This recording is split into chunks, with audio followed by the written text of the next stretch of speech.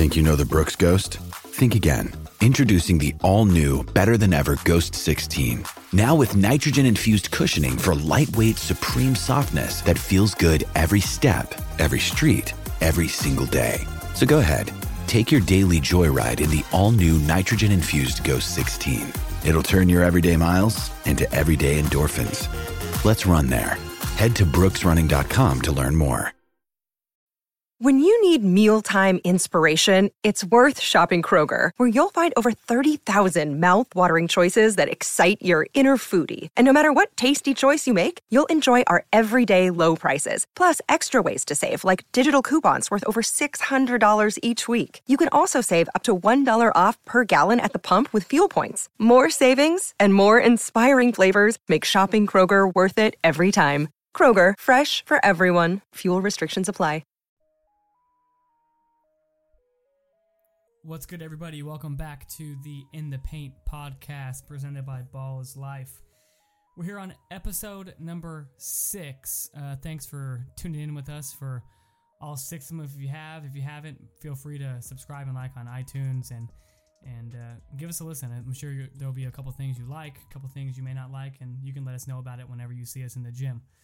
In today's episode, we're going to start with a little football, as we sometimes like to do to kind of, ease into the basketball stuff. So the national championship game was last night between Clemson and Alabama. Obviously, as most of you know, it was a Clemson blowout, 44-16. Trevor Lawrence, the freshman quarterback, went for 347 yards and 3 touchdowns. Ronnie, give me a quick little tidbit take on what you saw in that game. Well, Clemson won their second title in 3 years. He became the second true freshman to win a national title. Ironically, both true freshmen who've won a national title. The other one was Jamel Holloway from Oklahoma in 1985. They didn't start the first game, and they kind of eased into the lineup.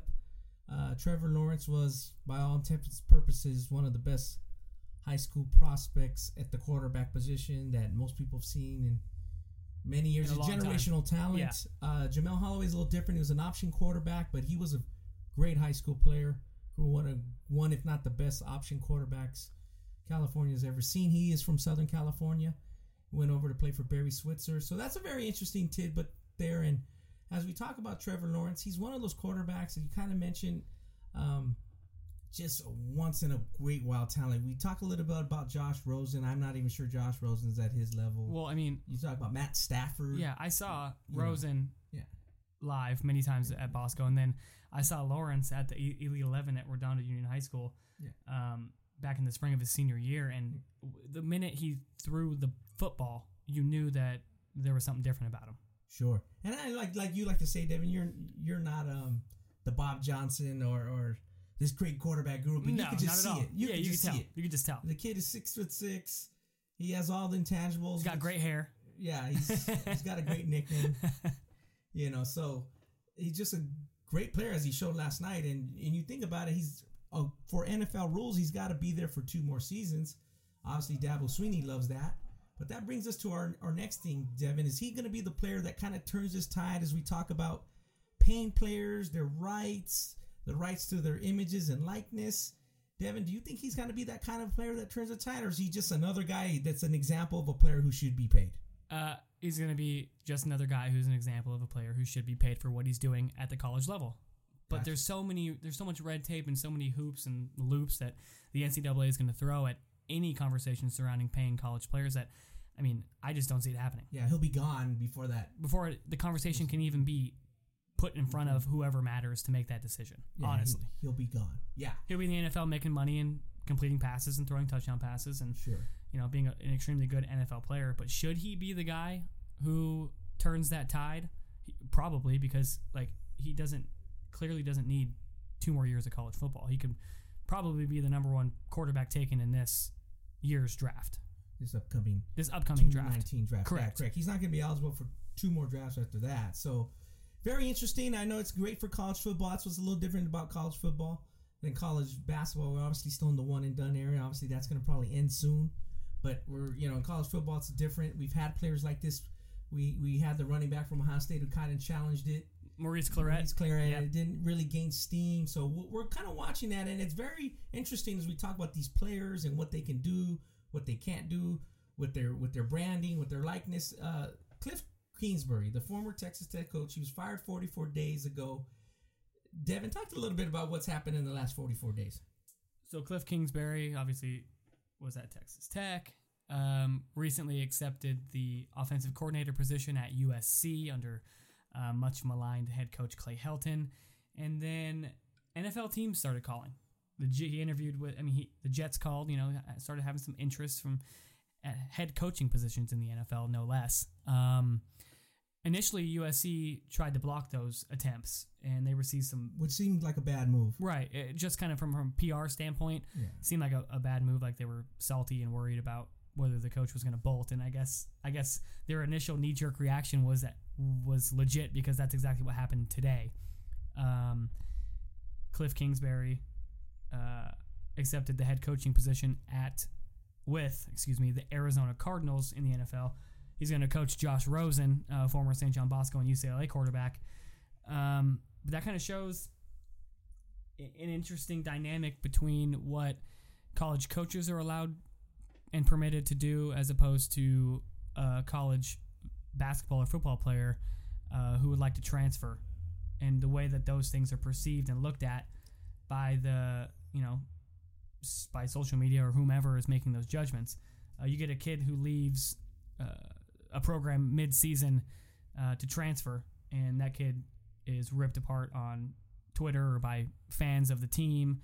But you got a guy like Cliff Kingsbury, who rightfully is probably getting ripped by USC fans, but people are much more accepting of a coach bolting than they are a player bolting. Ron, you got any takes on that? Yeah, and that's the problem I have. It's a little bit ironic and a little bit contradictory. We're talking about these players and their rights and what they can do, and the coaches can just do what they please. They're getting paid. I'm sure he got paid from Texas Tech. He accepted a prestigious job, a job a lot of people want. Right. And then players are saying, hey, I want to play for this offensive guy. Obviously, the spread offense, the passing offense is so important in college football, as we saw with Trevor Lawrence. In comparison to the Jamel Holloway days, he passed for like 90 yards in the right. championship game when he led his team, Oklahoma, to the championship. So it's so important, these players, to kind of decide where they want to go. Kingsbury is a guy who's looked at, he's coached a couple of NFL quarterbacks at Texas Tech. Right. So if you're a high school player, you're going to make your decision, and you're thinking, I'm going to be with this guy. Now you're signing a letter of intent, or you're committing, and now he's gone. So where does that leave you? Right. And now you're waiting to see who the next offensive coordinator, just like a basketball recruiting is waiting to see who the next UCLA coach is going to be. Is Bartow doing enough to keep the job? We're kind of. I doubt Bartow is going to be a guy who keeps the job after his interim basis is over. Right. But it's the same point. These guys are in limbo. Whether it's Jake Guyman, other guys. Now Jake wants to stay there, but other recruits may want to go there. Right. Jaime or Grant Sherfield. We don't know. Yeah.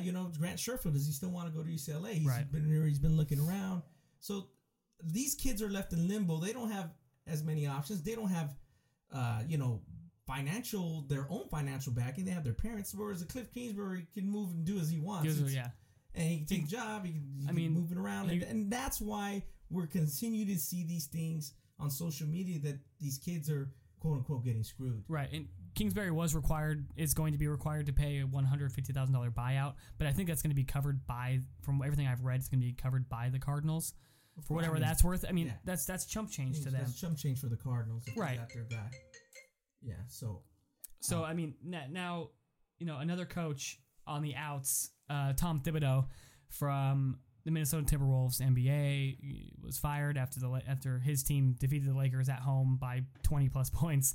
Kind of an interesting time to get fired, but it kind of circles back into the UCLA coaching search, because Fred Hoiberg has kind of risen as one of the top candidates that Minnesota is looking at, and UCLA was also looking at him. So where does that leave UCLA if Hoiberg goes to Minnesota in their coaching search?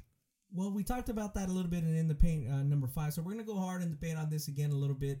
The UCLA Regents, they were the boosters, the top donors, boosters, quote unquote, Guys with lots of money. Guys at UCLA with lots of money. Let's just say what it is. They got money. They were, kind of eyeballing Rick Pitino and the Board of Regents for all intents and purposes, as we've read in the Forbes story and in other places. They're going to reject that. So, too much baggage. Yeah, to have the perception of UCLA, the university, the school, the programs go in the hands of a guy with that much baggage. But continue. So that kind of now we're going back to the circle. We kind of mentioned Hoiberg as we thought would be the top candidate, and obviously things can change. Is he going to take that job? Did Minnesota get rid of Thibodeau so they could jump on Hoiberg before UCLA? So now we're going back to Earl Watson. And Devin, you had another suggestion, another thing that you thought might be, why didn't they think about this? Talk a little bit about that. Yeah, I mean, this might be a little far-fetched, but I think a guy who is more than qualified, both as a player and a coach, is a guy like USC assistant Jason Hart. He's an NBA veteran, played in the league for over a decade, played high-level college basketball, has coached high-level college basketball for multiple years. And one of the biggest things that we talked about in the last episode in regards to what the most important part of the next UCLA coach will be is the recruitment aspect of it. Jason Hart is a guy who has deep ties within the Los Angeles, Inland Empire, Southern California basketball community, and is a guy who really relates to kids. But not only that, he knows the game. He's personable. He's easy to talk to, and just an all-around really good dude. I'm not sure if the whole UCLA thing is gonna stop that from happening, but I don't think it should. Like, the key is to put your program in the best position to succeed on the court, and Jason Hart's a guy who I think should get a serious look. Interesting you say that. He should get a look, as should Earl Watson. For sure. With what we're talking about. They should look at a lot of people. They need to. Correct. It's got to be a wide search. A lot of interviews done. Do your due diligence and make a good hire. Correct. Because it's very ironic that we talked about Jason Hart a little bit. When he was at Syracuse, he tried to get out of his letter of intent to go to UCLA because of the situation where they couldn't recruit a Lujumi man who was at Santa Ana Valley. So it's kind of interesting. He has little ties there. Yeah. But it's ironic because I think we'd be talking more about Tony Bland if what happened with this former USC assistant Tony Bland. Correct. What would happen with Tony with the federal trial? If that doesn't take place, I think we're talking more serious about Tony potentially being the head. He was on track. He was on that track where he kept rising and rising on the assistant coach ladder to associate head coach and things of that nature. That's how things work in college basketball. So that's very interesting that we're talking a little about Jason, because Tony recently pleaded guilty, as did Book Richardson, the former Arizona coach. Right. So it's something we're going to talk about more in the future. But what we want to talk about now is we're going hard in the paint. Our main topic is big-time high school basketball. Devin, we talk about college basketball and charter planes and flights and that type of thing. Well, high school basketball, big-time high school basketball, they're traveling across the country.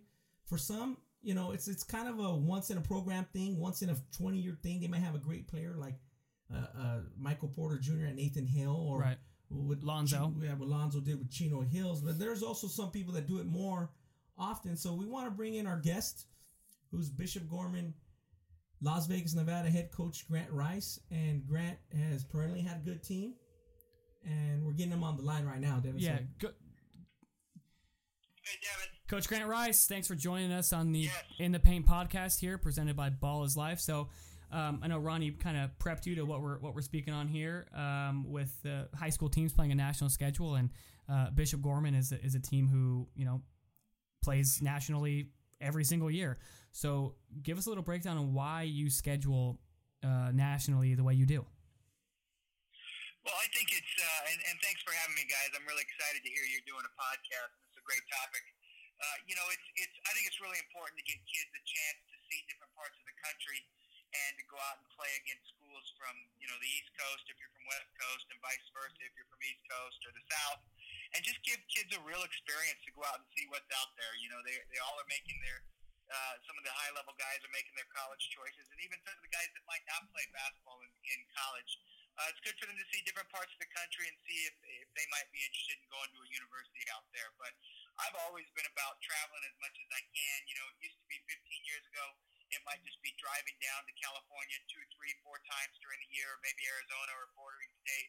But now with all the big time events going on in the country, it's a little easier and happens a lot more often where we can get out and travel quite a bit to different events. Grant, this is Ronnie here. Appreciate you being on. Talk a little bit about you guys won your Host Tarkanian event, and you wanted to go back and try to get 2 of those games at the Cancer Research in Wheeling. And you played 2 tough teams. You played the number 1 team in the country. You saw McEachern there probably when you were there.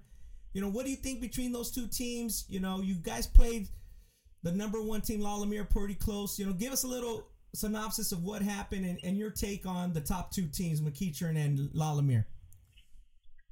Well, yeah, we traveled from Las Vegas to Pittsburgh, and then took a bus to Wheeling, West Virginia for the Cancer Research Documentary.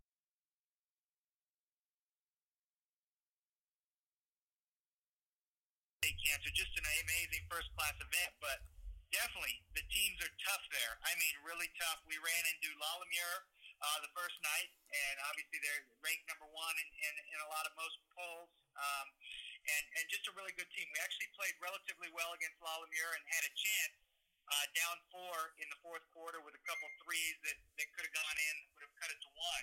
And then came back the next night, on about 20 hours rest, 22 hours rest, and played against a good, solid Gonzaga team from Washington, D.C., from the Catholic League there, probably the top league in the country. And we just didn't perform quite as well the next night after playing against La Lumiere. We weren't bad, and definitely I have to give credit to Gonzaga Prep because they played well. But, I think we maybe were a little tired that night after traveling across the country and then going at it with the number 1 team in the country. So it's definitely tough. This travel is a tough thing. I think it's good and important for kids because I think it'll get them a little bit ready for college. But it's definitely not easy. As far as the top teams there, yeah, I got to see both the number 1 and the number 2 ranked team. We actually, got firsthand look at La Lumiere, I guess is the way you say it. I might be saying it wrong. But and then McEachern, they both are really quality teams. I have to give a slight nod to, La Lumiere just because I think of their size. The big guys are just dominant, and their guards were solid. And anytime you can go and play against a team that's been dominant like Montverde Academy has been the last few years, and to handle them, I think you definitely deserve the number 1 ranking until someone takes you out. But both quality teams, I got to see them both play 2 times, and really good, both top 5 teams in the country. Coach, I'm curious. So, when you go about scheduling your national schedule, do you look at your roster, see the kind of talent you have, and then base who you're going to play or what tournaments you're going to play in based off of that, whether it's you got too much youth and not enough size, or you got a real strong group this year, obviously. What are kind of the behind-the-scenes kind of things that go into that? Definitely we want to look at our roster each year, and that kind of determines how aggressive you're going to schedule. So that would determine about 50%.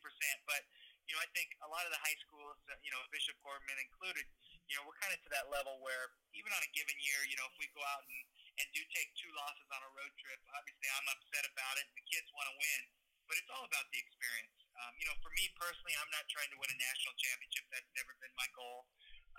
It's very rare that, that can happen, especially now with all the, I call them national schools, but, the prep schools that have so many good players and are able to bring in kids from all over the place. And I'm all in support of that. That's not a negative thing. I think that's a good thing because, a lot of kids do need that structure and boarding situation. But so it's tough for, your traditional high school teams to go out there and compete and win a national championship. So that's never my goal. My goal is just to get the kids ready, let them experience some other parts of the country, some big-time events.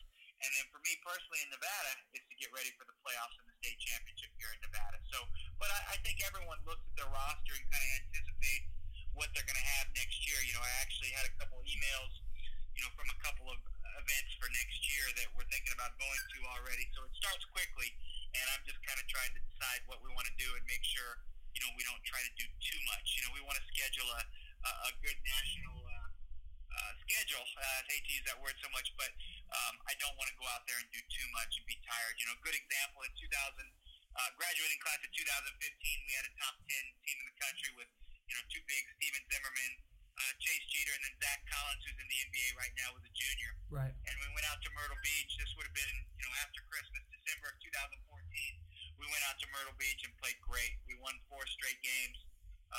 Actually beat Luke Kennard in the finals and beat them pretty handily. And we were on a real high. We actually stayed out on the East Coast for 2 straight days, got some rest in Myrtle Beach, and then flew up once again to the cancer research event in Wheeling, West Virginia. And it really wasn't a difficult flight. It was easy.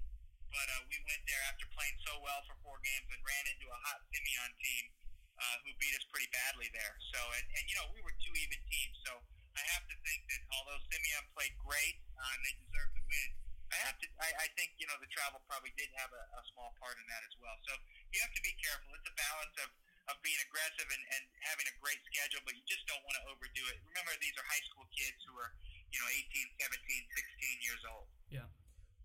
Grant, I wanted to follow up on that. Obviously, you say you've done this many times. You've had some great teams.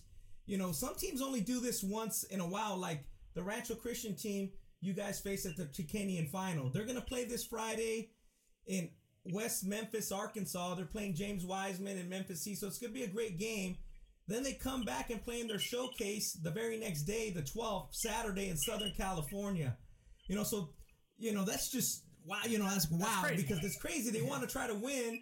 So, talk a little bit about the scheduling and just teams that maybe haven't done it before really want to go all in when they know they're going to have a great team and they may only have that one opportunity. I think, and once again, I told you that, I'm already getting emails and calls from events for next year. Yeah. And it's funny because now I'm really excited when I get these emails, and it sounds great. Oh, it sounds exciting to go travel across the country and play. But then, when you come up on the week of that actual trip, you kind of start to second guess yourself. So, I'm actually right now thinking, we have one more event this year where we'll travel. We'll come down to the Nike Extravaganza, and we actually scheduled Santa Margarita, a strong team from Southern California, on the Thursday night, and then we're going to play Chino Hills on Saturday at the Nike Extravaganza. So I even wanted to give myself a day in between, that Friday off to rest and get some shots up and stuff like that. But I think it's got to be a balance. You don't want to overdo it. I've had years where I've just done too much, and then I've had years where, I think the balance was there. So, you just have to be careful. It sounds great when, you have a sponsored event who might be, helping you out with some travel expenses and some things like that. And that's amazing. It's good for the kids, but you also have to be careful just to not overdo it. Thanks, Grant. Thanks for that insight. One last question, and we'll let you go.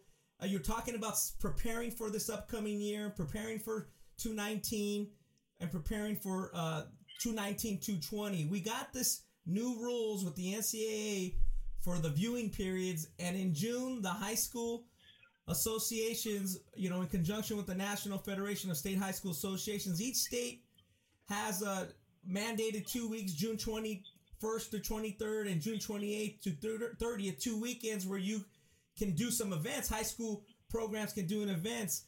Have you in Nevada from the NIAA heard anything about what you're capable of, what the parameters of, or what you can potentially do on those 2 weekends? Well, no, actually, that's a great question, Ronnie, and I appreciate the question, and I'm hoping to find out some information in the next few weeks, definitely the next month, because us high school teams, we really need to plan our June. It's actually a natural fit, although it's a pretty controversial rule change, and I don't really want to get into my stance on that. But, high school teams play in June already, so it's not a matter of, whether we're going to play or not, because we're definitely going to play in June, because we do every June. I'm actually going to be hosting an event at Bishop Gorman High School in Las Vegas, June 21st to June 23rd, which would theoretically be that first live period there in June. But once again, I don't know for sure what the parameters are, what the rules are. So bottom line is, we're definitely going to host an event in Las Vegas at Bishop Gorman High School and some other schools around the city as well. We just don't know exactly if college coaches are going to be there. We're hoping so, and we're assuming they will. We just have to get more information on it. And it seems like, it's not really clear on what those exact parameters and rules are. So I'm hoping that in the next months we really kind of start to figure that out. So any insight you guys get, maybe this podcast can help out with giving us a little information on that. Yeah, that's going to be the goal eventually, is to, any information we get, pass along to any viewer or any listeners who are on this podcast. And Grant Rice, we appreciate your time. Head coach at Bishop Gorman High School in Las Vegas, Nevada. Great coach, but a better guy, which is kind of the key to his success. All right, Coach. Talk to you soon, and any information we get, we'll pass along to you. Hey, thanks a lot, guys. Really appreciate you guys having me on, and I think it's really exciting that you guys are doing a podcast. Two really great minds in high school basketball working together. I love it. Thanks, guys. Thank you, sir. So that's interesting, Ronnie. Grant Rice is planning to host an event, a summer high school basketball event during the mandated window, and he doesn't even know if it can be certified. Or how it's certified. The process of getting it certified. He has no clue, as you guys just heard here. We're in January. Yeah, we're in January. And like you said, people like to prepare and plan. What some of these guys who instituted these new rules don't understand is people like to plan way ahead of time for April live events, for July live events. And now we because of the federal trial we touched up a little bit on with Tony Bland and Book, just recently taking a plea, the reason is because of that trial. The reason why let's make no bones about it. Right. Everybody says it. Coaches say it on the other podcasts. People say it, off record. They needed to feel like they're doing something, so they did something, but now you created something where people don't know exactly what's going on. You hear a successful high school coach who's also has experience running big time grassroots events. He doesn't know. So how does a Joe Blow coach from high school San Diego High School in Garden Grove, he has no idea where to play. Yeah, he doesn't know where to play. He maybe want to do a little event for smaller coaches, and obviously this is for D1 programs. It's going to affect, I think, if I'm mistaken, NAI or D2 can still go operate as they are. Right. So that's a very important thing, because this, as we talk a little bit about on this show, this is big time business. High school basketball is big time business. Cancer research classes in Wheeling, beach balls in South Carolina. These guys are traveling like a college team would have years ago. Right.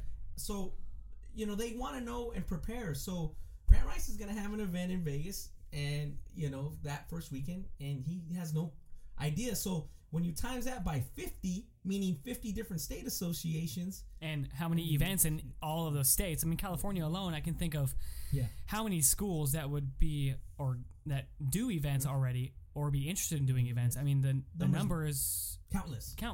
We know, Fairfax has their summer tournament. Gary McKnight at Mater Dei has his summer tournament. He does one, yep. Others do one. There could be a smaller scale. But Bosco has a fall league. Bosco has a summer league. Yeah, so what dates are they going to fall on? Where coach is going to be. We've had coaches talk to us about how frustrating it is, meaning college coaches. Yeah. Am I going to be spending more time in a car, just zooming around, spending gas money? Am I going to actually be evaluating a prospect? Or am I just going to choose one guy who I'm going to babysit and stay at that event? I think it's right. I think it's going to turn into what some college coaches have to deal with during the winter.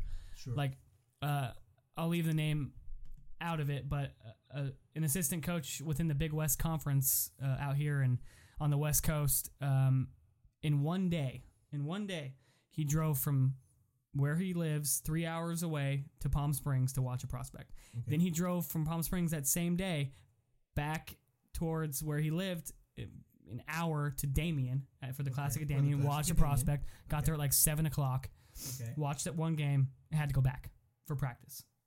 I mean, that's kind of what it's going to turn into. You're going to go watch one guy 3 hours away, then you're going to be driving 2 more hours away to watch another guy, and hopefully have enough time to go watch someone else, 3 hours away. That's what it's going to turn into. Got you.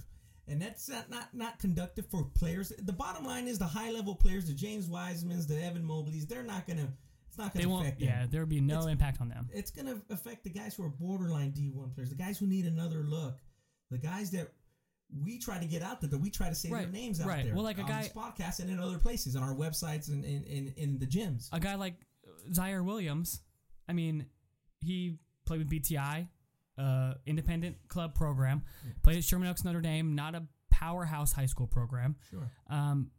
But he used last summer to kind of raise his stock and blow up. Now he's got offers from, North Carolina. He's getting looks from, Arizona, any high major school you can imagine has Zaire Williams on their radar. Does a guy like Zaire Williams blow up as much as he did this past summer with these new rules? I don't know. I mean, he's probably good enough of a player to do so, but a guy like that. Yeah, it's a little borderline, and we feel bad for the guys who are not at that level. Yeah. High D2, low D1. And then we got another huge problem that I touched about on an article on ballslife.com recently.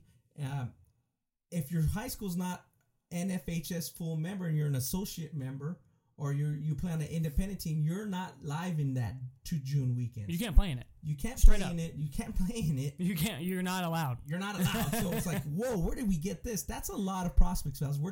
Coach Rice just talked about. That's La Lemire. Yep. That's Oak Hill. That's Paul VI in Fairfax, another nationally ranked team. There's other teams. I mean, we can go there's on gonna and be on. there's gonna North be tons. Carolina private schools. All North Carolina private schools. Great talent. They've traditionally had teams in the Fab 50. They are not a part of this equation. So is that even legal and fair for people? So there's a lot of problems and questions we have. We're obviously going to keep our listeners up to date on it. And it's just something we wanted to bring to the limelight a little bit. And I'm glad Grant touched on it, that he didn't know nothing and it's already January, because it's going to be we're going to go deep into it on our next podcast. Next episode 7. Episode 7. So we kind of wanted to bring that to light. So it's very interesting how that is playing out. And, Jeff Borzello of ESPN and Evan Daniels of 247 Sports kind of mentioned it. So now there's more and more media people talking about it. And I guess the next thing would be is there going to be any changes between now and June? I mean, Evan Daniels basically came out and said they needed to scrap the whole thing and go back to what it was. And Sure. I agree with him. Sure. So that's what we're going to get into, folks, in our next episode. But before we go, Ronnie, let's give a little dive into what we saw in Southern California high school basketball this past weekend, at the Frozen Tundra, Redondo Union High School, one of the coldest gyms in my time watching high school basketball. But the Take Flight Challenge was there, hosted in conjunction by Redondo Union, Culver City High School, 2 fantastic programs with great coaches.